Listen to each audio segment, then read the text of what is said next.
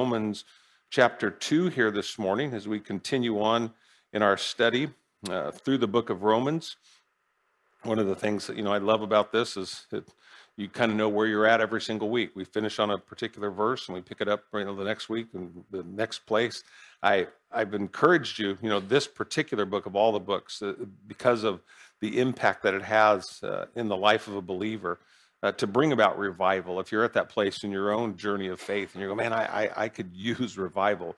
Like I shared with you as we began this series, and I've shared with you numerous times since then, that the book of Romans, maybe more than any other single book in all of the Bible, has been used by God to bring about revival in the life of the church. And so I look around today, and like you, I see the news and the reports, and one of the key words that just flashes in my mind is revival. We need revival in this country. And again, we pray for that. And I just want to encourage you to read through this. Anthony was sharing with me, it takes about an hour to listen to it in the audio Bible. So that's not too long of a time. Is just to let the Lord just, permeate our thought process with that. And so I know that as you do that, he will do the work that he has purposed to do in all of our hearts. Amen. I titled this series, like I said, Made Right, because that's exactly what the Apostle Paul is bringing out, that none of us can make ourselves right with God. It's something God has to do for us. And he lays out, most of us, when we came to Christ, and especially if we came, at a latter time in our life, like myself as a, young college student, the Romans road, was probably the path that someone shared with you, that, God loves you, but in the midst of that love that he has for you, we are all sinners, for all have sinned and fall short of the glory of God. And then Paul would go on, he said, but the free gift of God, the wages of sin is death, the free gift of God is eternal life in Christ Jesus. And then, so how does one become saved? And he said, you believe in your heart and you profess with your mouth that Jesus is Lord. And he said, and thou shalt be saved. And it seems so simple. And you go, and some of the best things in life, they are, in the truest sense. God made it simple for us to comprehend. The difficulty at times is exercising the faith. And I even thank God for that, because we don't even have to conjure up faith on our own, do we?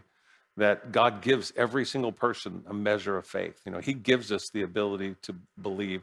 He's the one who draws us and demonstrates, his unfailing love for us. And so it's just a wonderful, wonderful book. And as it starts, like I said, chapter 1, chapter 2, chapter 3, the first, portion of this book is dedicated to one word and one word only, and it's the word judgment. And again, and you wonder sometimes, when God is proclaiming the good news of the gospel, why would it begin with such bad news? And I think it's pretty simple for most of us here that, we wouldn't really appreciate the good news unless we knew how bad the bad news was. And it's pretty bad, because there's no one, by the time, Paul gets done, I said he begins like an excellent, prosecutor, an attorney who is trying a case, is not as a defender, but as a prosecutor. And his ultimate goal in these first 3 chapters is to bring every single person to a common ground. And that common ground is our guilt before God.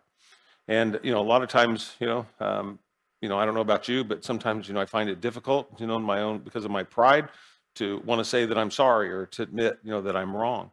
And Paul just does a wonderful job just drawing you in. Even like I said, he started, on the outside, the furthest point away, and he started with the pagan world, those that really had no personal relationship with God, had no desire, of a relationship with God, and began to pull them into that to demonstrate their guilt before God.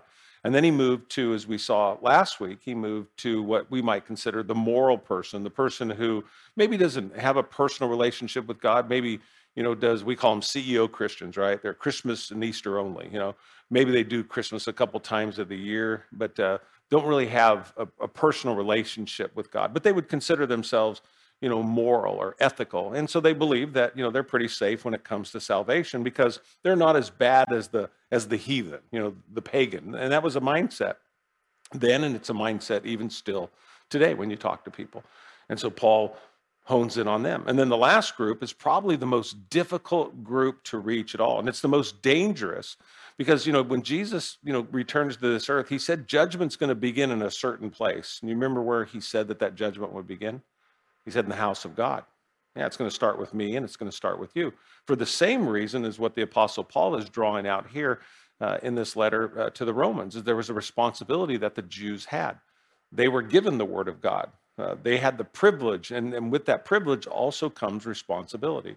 And that hasn't changed. You know, you and I now have been grafted, as the book of Romans will tell us, we've been actually grafted into the promise of God, not to replace Israel, as some would teach, but to come alongside. And God has a very specific plan for the Gentile. And then when God is done with his plan for the Gentile, we believe, and you think about your belief about eschatology or end times, is that the church will be raptured up into heaven. And then once again, God will turn his focus back to the nation of Israel. It doesn't mean that God isn't working in the nation of Israel today. He is. But his main focus right now is on us.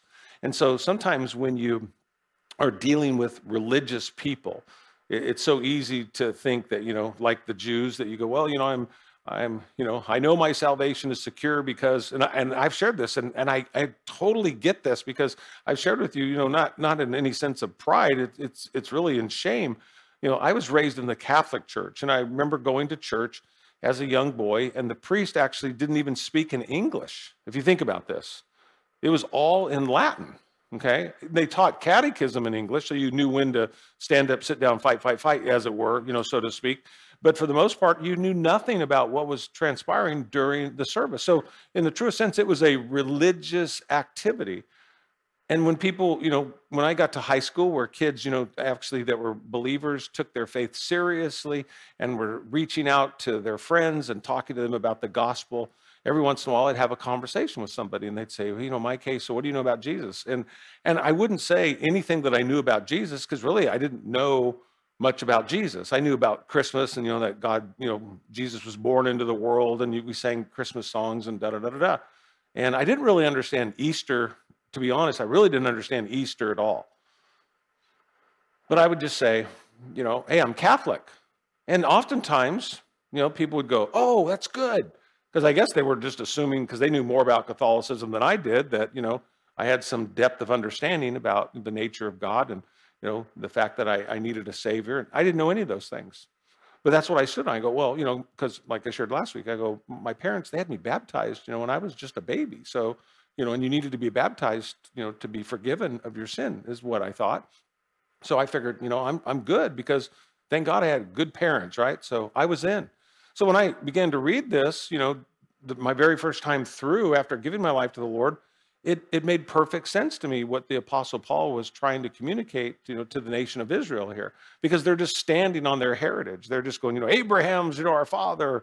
You know, they wouldn't have known Abraham if he walked into the room. You know, it's kind of like if Jesus walked into the room. You know, we all think he's got blonde hair and blue eyes and he's got a surfboard for the most part, you know, if you live in California, right? But I've been to Africa, and the African Jesus doesn't look like the Californian Jesus. You know, I'm looking at, you know, this thing, and somebody's like, oh, is that your, you know, is that like, you know, your grandfather? Is that like a painting? They're looking at me like, that's Jesus. Nah. No, I'm laughing. I go, you should see the Jesus that we have, you know. And then you start looking, and you can Google this, and you can see, you know, Jesus, you know, and throughout culture, right? He's just, you know, people have their own concept of him. And so, you know, Paul, you know, is going to, like I said, just like a really good prosecutor, bring us all to a place where we're going to, you know, really have to take this to heart and come to the place that, are we going to agree with God? Or are we going to fight against God? And my hope and prayer is that, you know, you've identified yourself in one of these groups, because that was his sole purpose, was to bring us all to a place that, as I shared, he'll bring out in chapter 3 and verse 21, for all have sinned. That word, you want to highlight that in your Bible, all have sinned. He says, there is none righteous, right? And then with, you know, emphatically, you know, he says, and no, not one. There's no wiggle room, you know, in that. And that's the bad news. But then he turns it to bring the good news. But the good news is, this is why we celebrate Christmas, that God loved this world so much that he sent his son into this world, born of a virgin, to maintain his deity, that he not just became human, but he remained God. And you go, why is that so critical? Why is that so important? You go, because, again, if he was just a man, as some would teach, they go, then he would have also, there is none righteous, no, not one. He would have needed a savior too, but he was born into this world as our Savior. It says, he who knew no sin. Jesus was sinless. He never sinned at all. But the Bible says, but he became sin for me and for you, that whoever then would put their hope and their trust in him would be saved. That's the beauty of Christmas. That's what we celebrate. When joy came into the world, that 400-year gap, think about it, from Malachi to Matthew, the silence of God was penetrated when the light of God, Jesus Christ, came into this world. And it's such a wonderful celebration. Let's read in chapter 2, let's read verses 17 through 29. We'll focus in on that today. Like I said, it's. I think you'll get it, you'll understand it. That's my hope and my prayer anyway, as we look at this. He's now turning his attention from somebody who's just moral and, like I said, ethical, and now he's going after the person who would consider themselves religious. And at that point, that was really only the Jew. You had other people who were spiritual, but they were into idolatry. So it's not like he looked at them as an equal faith. They're really on the outside looking in. So there's really only one group of religious people at this time, and that would be ultimately the Jews themselves. And then obviously those that would come to faith in Jesus Christ, which gave birth then to the Christian church. So we pick it up in verse 17. He says, indeed, he says, you are called a Jew, and you rest on the law and make your boast in God, and know his will, and you approve of things that are excellent, being instructed out of the law, and are confident that you yourself are a guide to the blind, a light to those who are in darkness, an instructor of the foolish, a teacher of babes, having the form of knowledge and the truth of the law. You therefore who teach another, do you not teach yourself? And, amazing, in this, he says, do you who preach that a man should not steal, do you steal? You who say, do not commit adultery, do you commit adultery? You who abhor idols and rob temples, you who make your boast in the law, do you dishonor God through the breaking of the law? For the name of God is blasphemed among the Gentiles because of you. As it is written, for circumcision is indeed profitable if you keep the law. But if you're a law breaker or a breaker of the law, your circumcision has become uncircumcision. Therefore, if an uncircumcised man keeps the righteous requirement of the law, will not his uncircumcision be counted as circumcision? And will not the physically uncircumcised, if he fulfills the law, judge you, who even with your written code and circumcision are a transgressor of the law? For he is not a Jew who is one outwardly, nor is circumcision that which is outward in the flesh, but he is a Jew who is one inwardly, and circumcision is that of the heart, in the spirit, not in the letter, whose praise is not from men, but from God. Let's pray. Father, we thank you for your word, and Lord, just thank you for the days we live in, for such a time as this. It's such an appropriate word. God, it reminds us that really in the truest sense, history that's not learned from is history that repeats itself. And so there's nothing new under the sun. And Lord, we try to twist things and turn things, but Lord, really it comes back to just a basic understanding that, God, we're sinners in need of a Savior. And Lord, when we don't bow our knee to heaven, Lord, we bow our knee to the things of this earth. If we don't worship the Creator, we worship the creation. And God, I think we're starting to comprehend that more. And so we thank you for opening up our eyes. We thank you for, as we read last week, the kindness of God in our life that leads us to repentance. Thank you, God, that you were patient with me, that you were patient with us, and not just past tense, but you are even this very day. And we pray, Lord, that you give us your heart for the world that's around us, that we wouldn't make the same mistake as the nation of Israel, that, God, you chose them, Lord, to be your people, not only to love and to provide and to care for, just as you do for the church, but that they would be a light to the Gentiles. And God, you've called us to be a light to the world. And so, Lord, may we see, Lord, the privilege that we have to own a Bible today. There's many in the world that can only wish that they could read what we just read. And Father, may we understand, Lord, not just the privilege, but then the responsibility, God.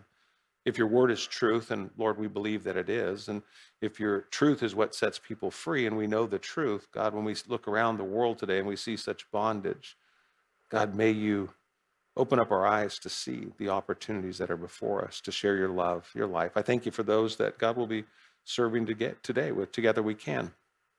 Lord, it's not just about handing out food. It's about opportunities to share life.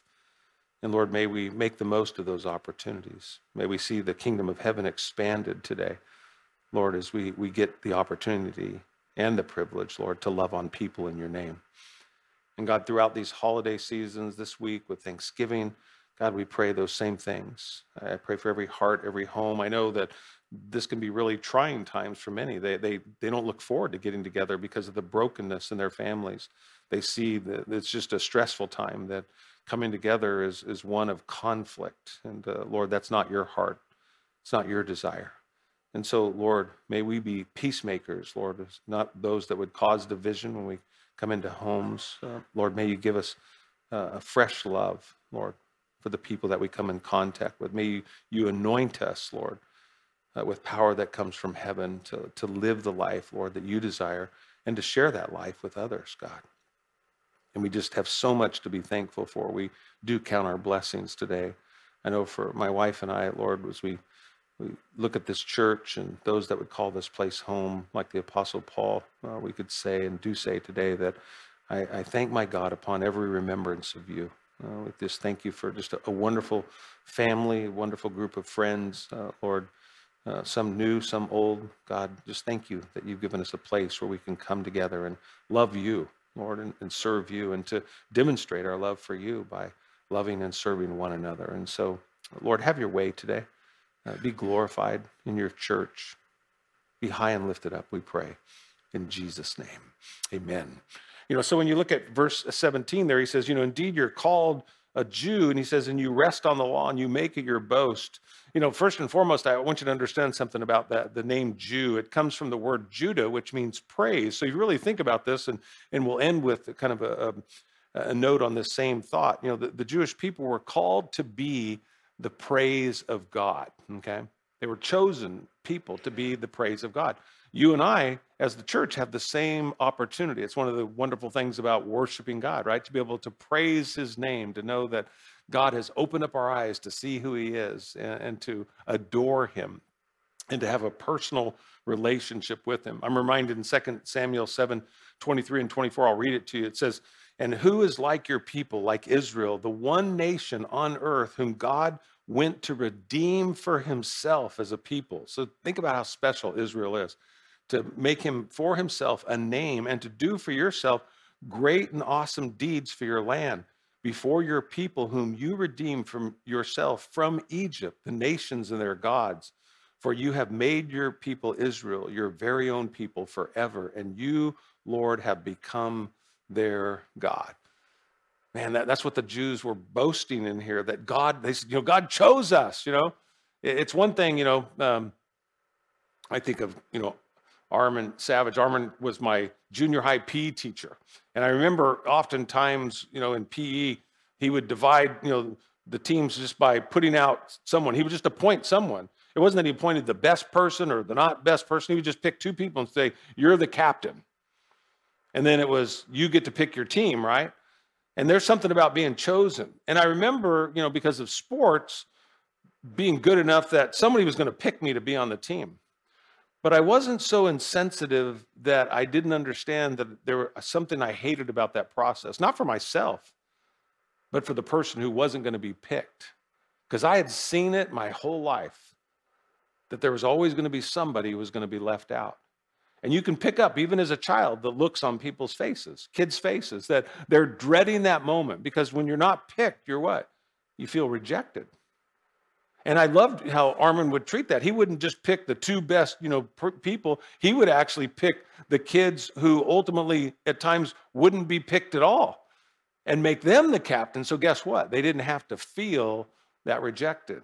They got to know what it was to be chosen because they got to do the choosing. And so here is, and you think about in religious terms, here's the nation of Israel. They're going, it's like being on there and going, na, na, na, na, na, na, na, na, and they did that to a certain degree because they were chosen of God. And they boasted in that. And what happened was, in that, instead of having a desire to be what God called them to be, was to be a light to the Gentiles, They began to create laws to do what? To separate themselves, to get out of ministering to, the Gentiles. And I think about what happens in the life of the church. Many of us have our own unwritten little laws, and who we'll minister to and who we won't. And we come up with all these little religious things within our own heart and mind as to why it's acceptable, And then you look at the New Testament and Jesus is on the scene. And what is he doing? Instead of, as the Jews would say, well, if someone, had leprosy, what did they have to do? They had to, walk down the street and yell, unclean, unclean, right? And then cross over so that you didn't have any contact. And then what does Jesus do? The lepers are crying out to him. They go, Lord, if you so will, if you have the desire, save us. Cleanse us. And Jesus would go and he did what? He touched them. He touched lepers, right? Now people go, well, Jesus was unclean. You go, no, he would only been unclean if they were still a leper. But he took their leprosy from them, so they didn't have leprosy, so he wasn't unclean and they weren't unclean. But it just shocked people, right? Because we work so hard to eliminate the people that we don't want to be around. We find, in our own hearts, justifiable reasons why we don't accept people. But we have a God who did what? Who left heaven and came to earth and died on a cross that we might know heaven. Oh man, the gospel. But to get there, in the sense you go through hell. And so he's laying that out for us here. One of the things, that, about Israel, they believe that the law of God, that the law of Moses, that it confirmed their status, as the specifically chosen people of God. And in one sense it did. And they believed because of that ensured their salvation. They had nothing more to do. It was like me growing up. Hey, my mom's a Catholic. My grandma's a Catholic. My grandma before was a Catholic. Guess what? We're Catholic, so guess what? I'm saved. Had nothing to do with a personal relationship with God. It had everything to do with your heritage. And that's what they're standing on. Verse 18 goes on, it says, and know his will and approve the things that are excellent, being instructed out of the law. And so what Paul's saying, he's going, you know the will of God because he gave you the word of God. It wasn't because you had it all figured out. It's because God gave you his word so that you could understand it. And the rest of the world had no knowledge of it. And so what did they need? They needed the Jews to explain to them. The same thing, one of the things that, I always had, a axe to grind in the sense with the Catholic Church. And it's what really gave birth to the Reformation. Was that Martin Luther wanted people to have Bibles in their hands. He wanted people to be able to read the Bible for themselves. And the Catholic Church didn't even want the Bible to be in a language that the common person could read, because that meant you had a job. You can have big government, you can also have big church, right? And it's kind of the same concept, where God wants us to know him personally. He wants us to have a Bible that we love and that we enjoy, that we can get to know God. And so, again, yes, they knew the will of God. They knew the plans of God. It was spelled right out for them there. That word approve is really an interesting word, because what it means is it's a process of testing something as it's like metal is tested by fire. The nation of Israel was tested. We see that, that God was with them, but they still had to fight the battles. They still went into bondage in their disobedience. God delivered them. They go into the promised land and they have to deal with all the things that come with walking with God, the same way that we do. And God continued to show himself strong. It was tested. Greg Laurie, shared this, statement after his son Christopher was killed in a car accident. People were talking to him about his own faith, what was going to happen to him. And I just remember I know he didn't coin this, but it's where I made the connection with it. He said, a faith that can't be tested can't be trusted. And so God allowed the nation of Israel to be tested so that they would know that God could be trusted. And guess what? The same, what's true for Israel is true for me and you. God will always show himself strong on our behalf. He just does it in ways that are what? As Isaiah would declare, that are high above my way and your way. Sometimes beyond finding out. And that's why God doesn't tell you to pray for knowledge or to pray for understanding, but to pray for what?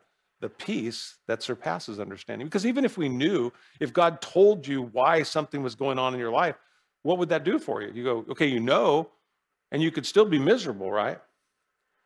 So he says, well, don't pray for knowledge of it.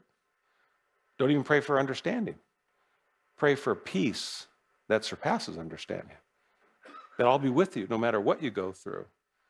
And half the time, that's it. That's the beauty of fellowship. Again, that's the beauty of being together. And again, as we head into the holidays, and you'll see and you might experience it for yourself, there's many people that go through major depression during the holidays.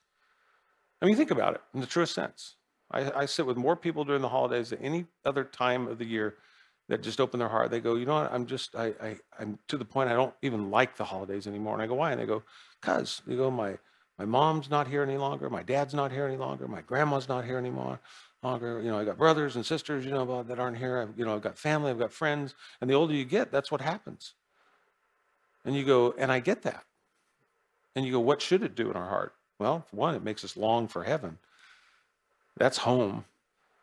But there is a struggle. There is a testing, you could say, that we go through. And then to come to that place where we go, why is the church then so important? You go, because, we think about, we even call ourselves brothers and sisters in Christ. Is that you could never replace, your family in that regard. But sometimes, people even say, and that happens all the time in church, is they go, one of the things I love about the church is they go, I'm actually closer to, some of you than I am, my own blood relatives, people will say. And I love that because that's what Jesus is doing in our life, that we are children of God, amen? And that we are brothers and sisters, in Christ. And so there is a testing that we'll go through. Verses 19 and 20, as you go on, it says, and are confident that you yourself are a guide to the blind. So they understood their role. They understood that when God chose Abraham and he said, I'm going to make you the father, what? Of many nations, right? And they knew that they had a responsibility. He says, and you yourself are a guide to the blind. Because again, the world up until the time that the law of Moses was given, go back and study world history, it was barbaric. If somebody, wanted, what you had, what did they do? They just came and took it, and if you fought them, they killed you. There was no law. There was no sense of right or wrong. It was just do whatever is in your heart to do, whatever you want. Book of Judges, every man did what was right in his own eyes. And the law of God did what? It brought civilization. It brought civility into humanity. The law wasn't given to justify us, but the law was given to contain us, Scripture says, to bring us. It was as Paul would write in the book of Galatians, he said, it's a tutor to do what? To bring us to Jesus, right? Yeah, it was to keep us in line, that you might say. And he says, to those who are in darkness, and in verse 20 he goes on, an instructor of the foolish, a teacher of babes, having the form of knowledge and truth in the law. So the law was a good thing.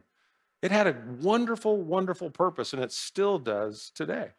And so, again, they saw it, the Jews did. They saw receiving the word of God as a gift from God. And I hope that you see that as well, that having a Bible, man, it's a gift. It is a gift from God. There are many people in the world. You go to countries where, especially communist countries, you go to China today and the church is basically what? Underground, right? And you'll hear stories, you can read them, and the people will get a piece of a Bible, just a piece of a Bible, one piece of a psalm, and they keep that with them. And that shows you how powerful the word of God is, that throughout their whole life, they're standing on one little tiny promise of God, and they protect it and they guard it with their life. And you go, we have Bibles, in all different shapes, and forms. Some of us, it's like, you look in a car, and you see on the back of the car, and you see a little, rectangular thing there where their Bible has actually burned a hole in Bakersfield because of the heat, right? It's just, there's a square that, everything's faded, except for that one little spot where the Bible sits. Or you go into somebody's home and, you find yourself, trust me, been there, done this, okay? Some of you have, Bibles out in your home. Some people like to, lay them on, something, lay them open, and you find yourself dusting it periodically, right?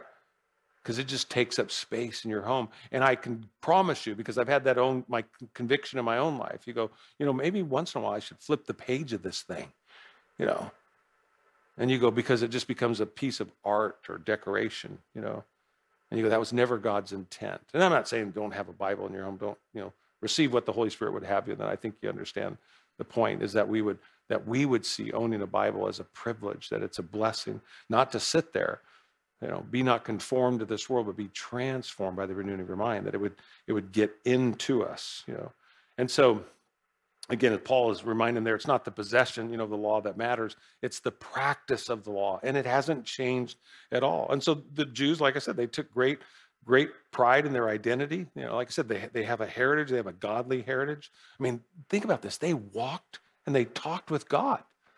Every other god, the false gods, were what? They were territorial gods, right?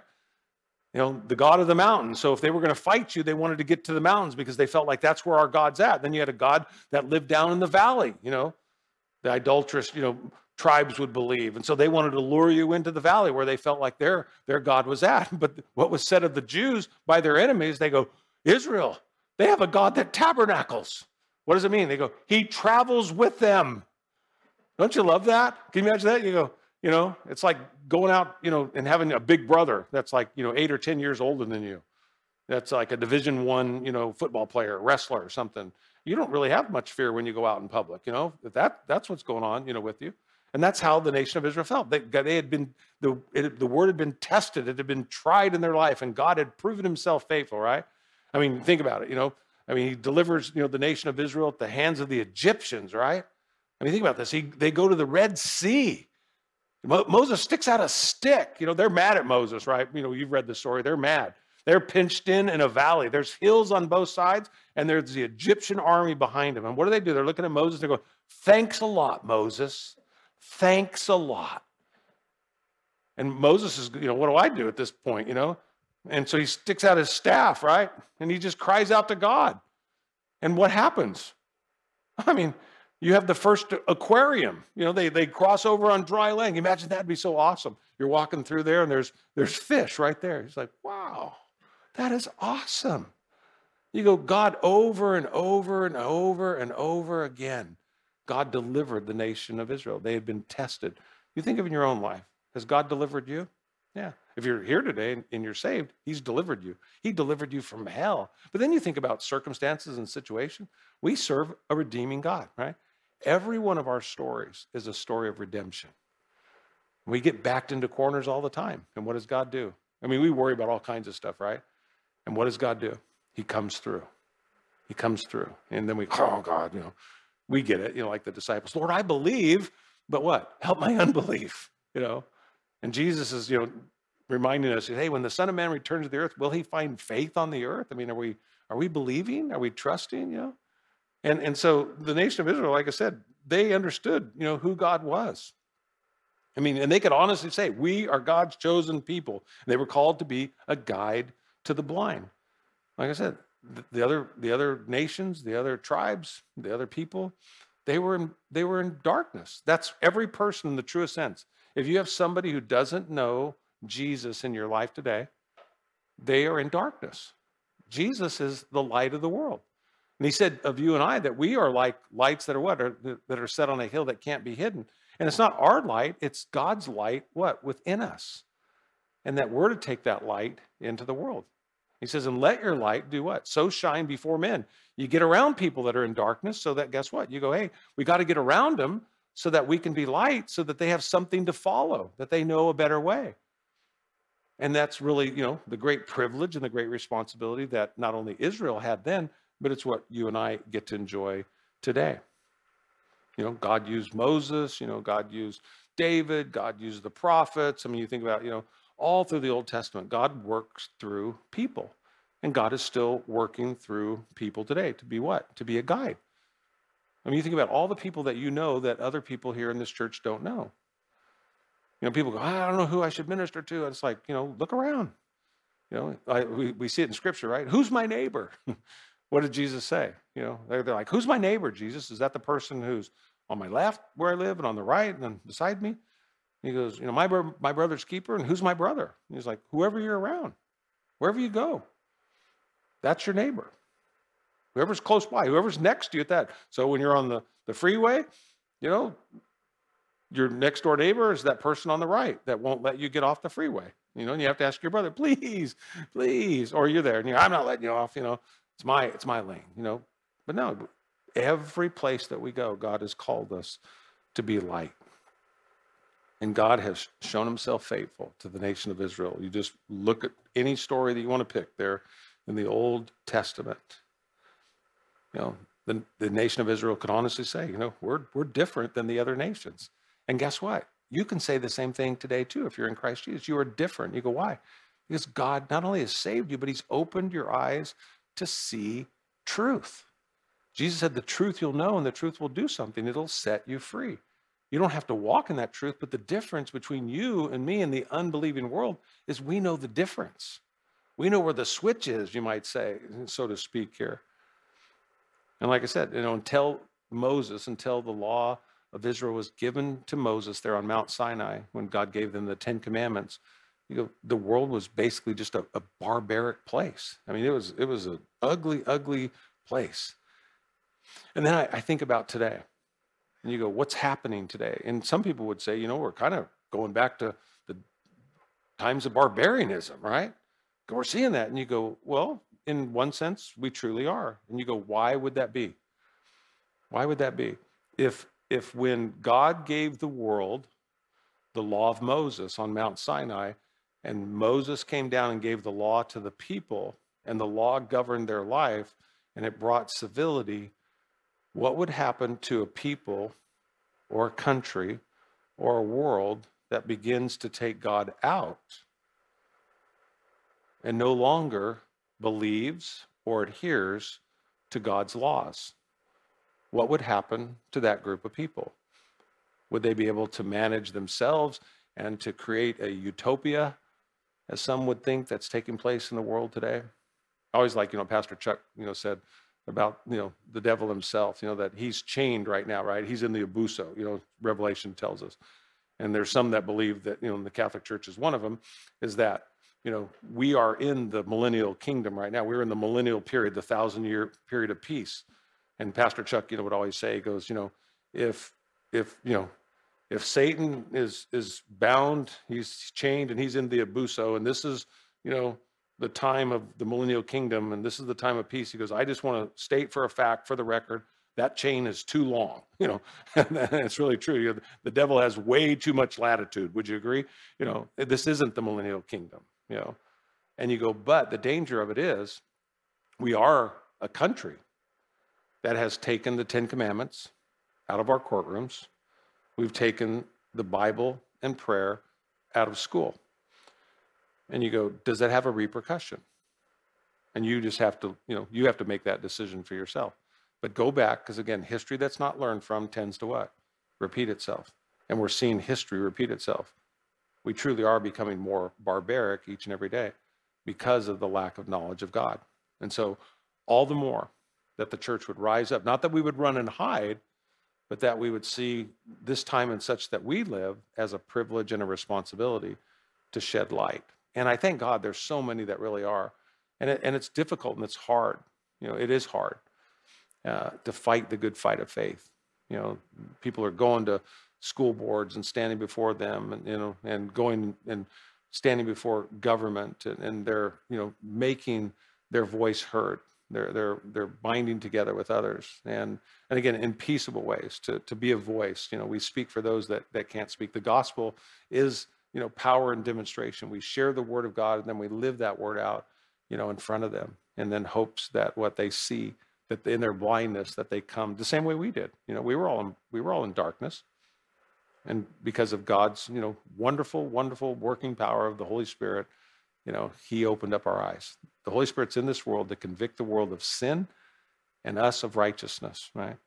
And so you go, yeah, we need to trust the Lord all the more. And then when you look at verses 19 and 20 there again, he says, it's a light to those who are in darkness, an instructor of the foolish, a teacher of babes, having the form of knowledge and the truth and the law. So the word of God is powerful. Remember, what did Jesus say about the word? He said the word of God is what? It's a sword. Paul would write that the word of God is what? It's living, it's active, it's sharper than what? A two-edged sword. It's able to pierce both the joint and the marrow. It's able to separate us at the deepest place of our being there. I'm reminded, in Genesis chapter 12, verses 1 through 3, the Lord said to Abraham, he says, get out of your country, from your family and from your father's house to a land that I will show you. He says, I will make you a great nation, and I will bless you, and I will make your name great. You remember this? Remember Abraham saying this?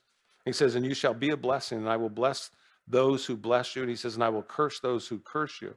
But sometimes I think we forget the rest of this. And he says, and in you, all the families of the earth shall be blessed. You and I are the ones that have the privilege and the responsibility to carry the blessings of God into the world. And I look at this little nation of Israel today. Are they still blessing the earth? Are they still blessing the world? And you go, yeah, it is amazing. What comes out of this little country, the scientific, world. I mean, the entertainment world. I mean, just how God has just blessed the nation of Israel to be a blessing to the rest of the world. And so you can see why Israel's under attack as well all the time. When you think of the words there, the one true God. That's what Israel, they knew. They knew the one true God. And so they could explain God. They could explain the will of God. They had the law. They knew the plans and the purpose of God. And again, they understood. They understood because of the word of God that the world's philosophy was empty. Hopefully we understand that same thing. Verse 21 goes on. It says, you therefore who teach another. It says, do you not teach yourself? You who preach that a man should not steal, do you steal? You who have the law, do you keep it? So Paul is saying, in essence, to them, he goes, you can see how others are breaking, the law.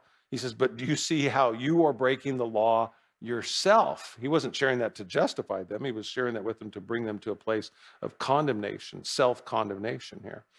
So Paul points to, the laws of God, and that it applies both, to our actions and our attitudes. Like I said, have you ever done the right thing with the wrong attitude? Yeah, Paul says that's suppressing the truth and unrighteousness. That our inside doesn't match our outside. See, when man looks at the outward appearance, and Paul will stress this here. He goes, you might have praise before men because they see the outward. He goes, but you won't have it before God. And you go, why?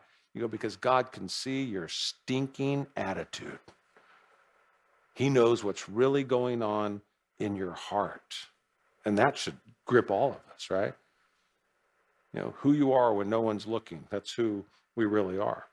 And so, again, as I've shared with you, previously, we judge other people by their actions. We judge ourselves by our intentions. But God judges us by both.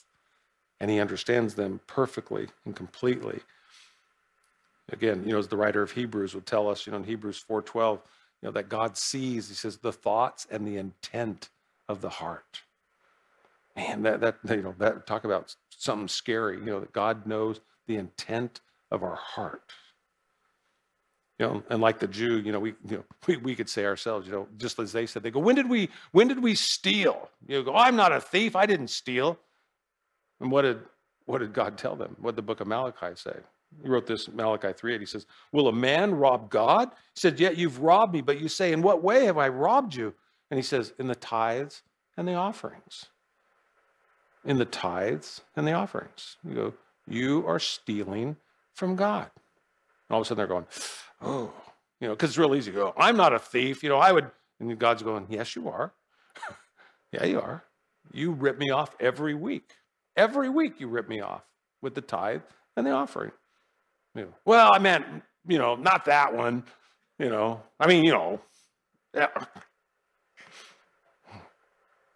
Go on to verse 22. It says, you who say, do not commit adultery. Do you commit adultery? You who abhor idols, do you rob temples? And again, some people, even Jews, the belief was that they, did things that profited them, even if it was considered idol worship, as long as, they paid their taxes. True story. Just real quick, I'll digress into this. When we were down on 17th and O Street, we would go street witnessing. I've shared this story before. Me and the college pastor, Bobby Paris, we went down and they had all these adult bookstores that were downtown there. And so Bobby and I were standing out in front of it, and we had a bunch of tracts. And we were praying, we go, oh, do we give these out? Do we go in here? And we prayed, and we felt like, okay, the Lord, yeah, we'll go in there. So we walk into this adult bookstore, and it was just a big square, and it just had magazine racks that went around the store. And then there was a checkout counter, and a guy was just sitting there. So we walked in. There was only about maybe 7 or 8 guys, and they were all men that were in there. So we walked in, And they were like, it was the weirdest thing. The wall was like right here. Had a magazine open, but they were like 6 or 8 inches away. They weren't looking at each other. They were just like this. And so we didn't see anything at all. And we just reached over their shoulder with a track. And they all go like this. They all go, and they took it and they started to read it. And then we just went to the next one. Like I said, there was just a handful of guys. So we walk up to the counter and the guy says, hey, what are you guys doing? And we said, oh, we're from Calvary Chapel down the street. And we're just going around, just sharing, Jesus with people. We just had some tracts. We wanted to give them out to the guys. And we want to give you one too. So he looks at it and he goes, oh, hey, I just want you to know. He goes, I'm Jewish. And we go, you're Jewish? And I go, you're Jewish and you own a porno shop? And he goes, I promise you, this was he looked right at me and he goes, I pay my taxes. He goes, that's all God. Why? I pay my taxes. I'm a good Jew. I pay my taxes. And I'm like, so we're trying to share with the guy and then he basically kicks us out of the store. So, we leave. But I'll just never forget that. He completely thought it was okay because he paid his taxes. It was okay. It was just a business. It was a way to make good money. And he paid his taxes. He was in darkness. And you go, and so was I. So were you. And somebody came along and did what? They shared the truth of God's word, the power of God's word. And that truth set us free. It's a privilege and it's a responsibility to have the word of God, to sit on it. And you think about your own life. Who are you sharing Jesus with? And you go, and we go, but I share it with just other Christians. And you go, that's good. And we should. That should be a part of our life, is to admonish one another with psalms and hymns and spiritual songs, make a melody in our heart before God, encourage, exhort. But let's make it perfectly clear. We are here to reach the unreached world. We are here to be a light to a world that's in darkness. And that means we have to get around the world that's in darkness. And so, Christmas time, like I said, Thanksgiving, it's a great opportunity. People are actually open. You can actually talk about Jesus at Christmas time. Christ is, I love it. You'll hear people like at the checkout line at the store and, they go, happy holidays. And they go, Merry Christmas. And now they're going, oh yeah, okay. It's like, okay, well, you said it first, because it was taboo for a while. It was Xmas, right? We were Xmas. And you go, and Christians would go, no, it's Christmas. And some would belligerently do it and, take the joy out. It's like, you go, okay, well, smile when you say it at least. It's Christmas. You go, oh my gosh. It's like, okay, well, Merry Christmas to you too, But people just go, hey, Merry Christmas. But I love when the checkers, even at that time, that they knew then you were a Christian and you were okay with it, and they would say in response, and I know some of you're nodding because that's how it was for you, and they would go, oh, Merry Christmas. Yeah. And you're kind of wanting to do the fish thing, right, with them. You go, yeah, okay, yeah, good, we're good. Right, yeah, oh, yeah. And you'd walk away feeling good just by doing what? Encouraging somebody with the name Christ. It should. He brought joy into this world, joy to the world, right? For the Lord has come. So again, you look at this, and like I said, it's such a great reminder, all the things that the nation of Israel, did, Jesus brought out, himself, and pointing out to the church, that we can say, well, I didn't do this, I haven't done this wrong, I haven't done this wrong, and Jesus says, hey, man who looks upon a woman with lust, he's committed what? Adultery. You look at your brother and you say, Raka, you fool, and you get angry with people. And he goes, and what have you done? You've committed murder in your heart. You make an oath. You say, oh, I'll do it. And then let your yes be yes and your no be no. He just walks through point after point after point doing the same thing. It's just bringing us to a place that you go, we are guilty before God. The letter of the law doesn't give us life. The letter of the law killeth. That was the point. That was its purpose. But the Spirit giveth life. God wants to take our hearts of stone and give us hearts of flesh when we come to him and we surrender our heart to him, that we come alive. That's the beauty of being born again. Verse 24 goes on, it says, and for the name of God is blasphemed among the Gentiles, he says, because of you. And Paul's quoting that from Isaiah 52:5 there. And the rabbis in Paul's day, they interpreted the law in such a way that they completely justified their actions. And they tried to use the law to do it. That was the sad thing. But they failed to comprehend, like I said, that the law doesn't justify, but that it actually condemns us. And that's really what I was sharing with you. Jesus exposed, the erroneous interpretation that the Pharisees had there. And you can read it for yourself in Matthew chapter 5. It's a great chapter to read because only Jesus fulfills the law, okay? Only Jesus fulfills the law. And that's what he said. He says, do not think that I came to destroy the law or the prophets. He said, I did not come to destroy, but to fulfill. He says, for assuredly I say to you, till heaven and earth pass away, one jot or one tittle will by no means pass from the law till it's all fulfilled. It says, whoever therefore breaks one of these, of the least of these commandments, and teaches men, so he shall be called least in the kingdom of heaven. You go, wow. That's what to do what? He goes, like Job, brings us to a place where we put our hand over our mouth and you go, I'm just going to be quiet. Yeah. We're all guilty before God. And then going on, look at that, verse 25. He says, for circumcision, he says, is indeed profitable if you keep the law. He says, but if you're a breaker of the law, your circumcision has become uncircumcision. And you think about, what Paul is communicating to us here. It's understanding, that, I love that expression that says, I'd rather have the right experience by the wrong name than the wrong experience by the right name. That we would understand that, they made this great big deal about the outward, expression of circumcision. But circumcision was to be a reflection of what God was doing in the heart of the nation of Israel, right? And yet they just made it about, the outward appearance. It's like a wedding ring. My wedding ring is just what? It's an outward sign of an inward change. Can someone wear a wedding ring and be unfaithful? You go, absolutely. It'd be the same thing. That's why Jesus said, man who looks upon a woman with lust in his eyes commits what? Adultery. You go, just because you have a ring on, it's just a sign. It's just a symbol. But is it the true indicator of your being married? You go, no. The true indication of your marriage is what? Is your heart. It's your commitment within. And it's the same thing with regard to your faith. Another favorite, one of my Greg Gloriaisms, is, coming to church, again, doesn't make you a Christian any more than, going to the donut shop, makes you, whether you want to be a sheriff or a police officer or whatever, person you want to be. It's not, the outward sense of it. It's what goes on in your heart. It's not that you come to church. It's not that you read a Bible. Those are all good things, but that's not the proof of your salvation. The proof of your salvation is what has happened in your heart before God. And so, again, for the Jew, they were just resting on it. They go, well, I go to church, I serve at the church, actually. And I have a Bible and I read the Bible. And you go, but there's a disconnect in the true sense between your heart and your actions. And as James would say, a double-minded person is unstable in all of their ways. Verse 25 goes on, it says, for circumcision, like I said, is indeed profitable. If what? If you keep the law, because then it matches up. Oh, your wedding ring matches what's going on in your heart. Okay. It says, but if you're a breaker of the law, your circumcision has become nothing.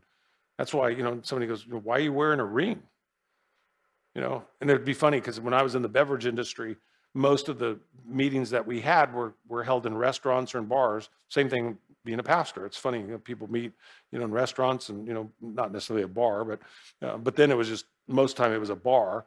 And I'd be sitting there with a guy, and I met guys from all around the country. I would meet people I didn't even know. We just worked for the same company, and so we'd travel, we would meet, and we would do training and stuff in different cities, and so we'd always enjoy meals together, and so we'd be there, and I'd always look, and it just got to be funny, and I'd talk to my wife about it on the phone. I go, guys can, I always loved Don McClure. Don McClure said, men will fight to the death for the right to be wrong. And I always, that just never has left me. It's just, we can do some of the dumbest things. So here's guys at they're away from home. They're in a bar at night and they take their wedding ring off. Okay. And they're in a bar, and I'm looking at this and I'm laughing, and I would say it because my personality is, I'm just going to say it, I go, hey, is that a tan line on your finger there? And they go, excuse me? And I said, well, are you married? And they're like looking at me like, like, first, who are you?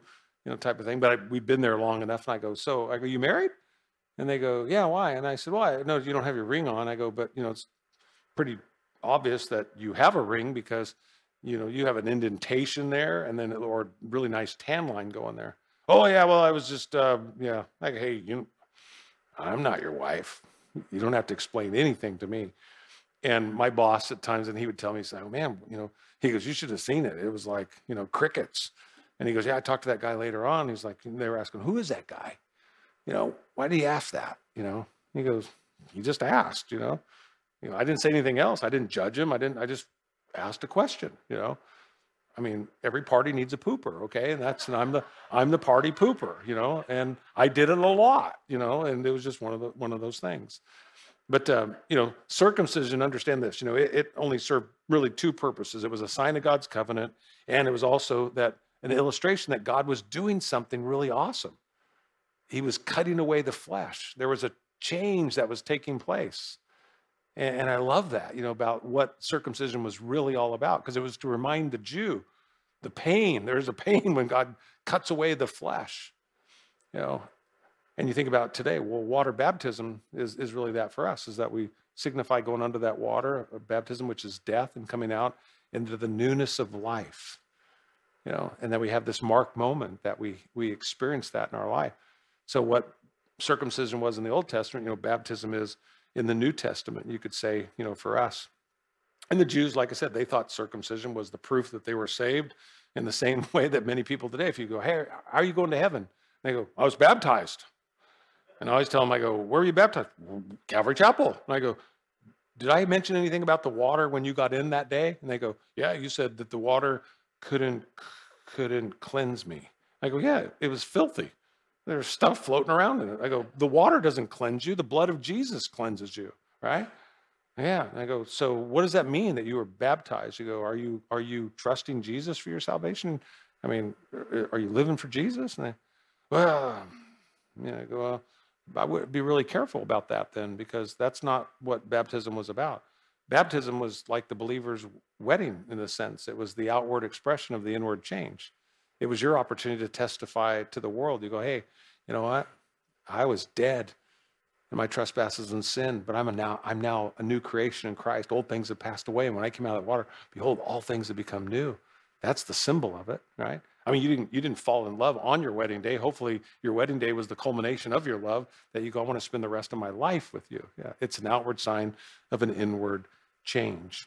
And so, again, you look at this in verse 26, and we'll wrap it up here. It says, therefore, if an uncircumcised man keeps the righteous requirements of the law, will not his uncircumcision be counted as circumcision? So it's just saying that even those people that didn't have the law, if they do what is in the law to do, even if they haven't been circumcised, he goes, God's going to bless that. God's going to honor that, because it isn't about the outward expression. It's about the attitude of the heart. It's about, it's not, God hasn't required sacrifice. What he desires and what he wants is what? Obedience. Yeah, obedience to him. Verse 27 goes on, it says, and will not the physically uncircumcised, if he fulfills the law, judge you, who even with your unwritten code and circumcision are the transgressor of the law? Again, he brings us to that place that, there is none righteous, no, not one. It says, go therefore and make, disciples, Jesus said, of all the nations, baptizing them in the name of the Father, the Son, and the Holy Spirit. What we should be asking ourselves, regarding the world that's around us, are we, taking the gospel into the world? Because people, will say, and they'll start to stand up and say, what about the people who haven't heard the gospel? Right? Have you ever had somebody start to share the gospel? Like, what about the people who don't ever hear the gospel? And you go, well, honestly, I don't know. I'm not with everybody that doesn't hear the gospel, but I'm with you right now. And so I guess my question would be, just like we would ask it for the person who hasn't heard it, what are you going to do with the gospel? Because really, isn't that the responsibility that we have? I'm not responsible for what I don't know. I'm not responsible for where I'm not at. I'm responsible in that moment. And so to bring people back in, you go, what will you do with the gospel? And then you go, and on the other side, like I said, just reading that from Matthew 28, you go, God has called us to go into the world. And so I have a responsibility to hear God and to obey God to wherever God would call me to go. But I have to ask God. A lot of times nobody even prays that prayer anymore. It's like, because I don't want to know where God wants me to go, because I'm pretty sure he's going to send me somewhere, because that's what he does with his kids. He sends us to do what? He sends us to people that need to hear the gospel. And guess what? Wherever you go, people need to hear the gospel. The key is, will we be obedient to the Lord to share it with other people? And he says in verse 28, for he's not a Jew who is one outwardly, nor is circumcision that which is outward in the flesh. He says, but he is a Jew who is one inwardly, and circumcision is that of the heart, in the spirit, not in the letter, whose praise is not from men, but from God. So salvation is obviously a result of the Holy Spirit coming in the heart of man. It's an inside-out job. That's what Paul is making clear. A Jew isn't someone who's just a Jew because they come from a Jewish family and they performed all the rituals and everything of Judaism. A real Jew is not only a descendant of Abraham, but they're also one that lives according to the law, that they manifest, the relationship that they have with God, because it's really a matter of the heart, and that's really, as we close, in all of our lives, God's looking at the heart. The heart of the matter is the matter of the heart. Amen. And then that's what he wants to bring us to. He says, whose praise is not from men, but from God.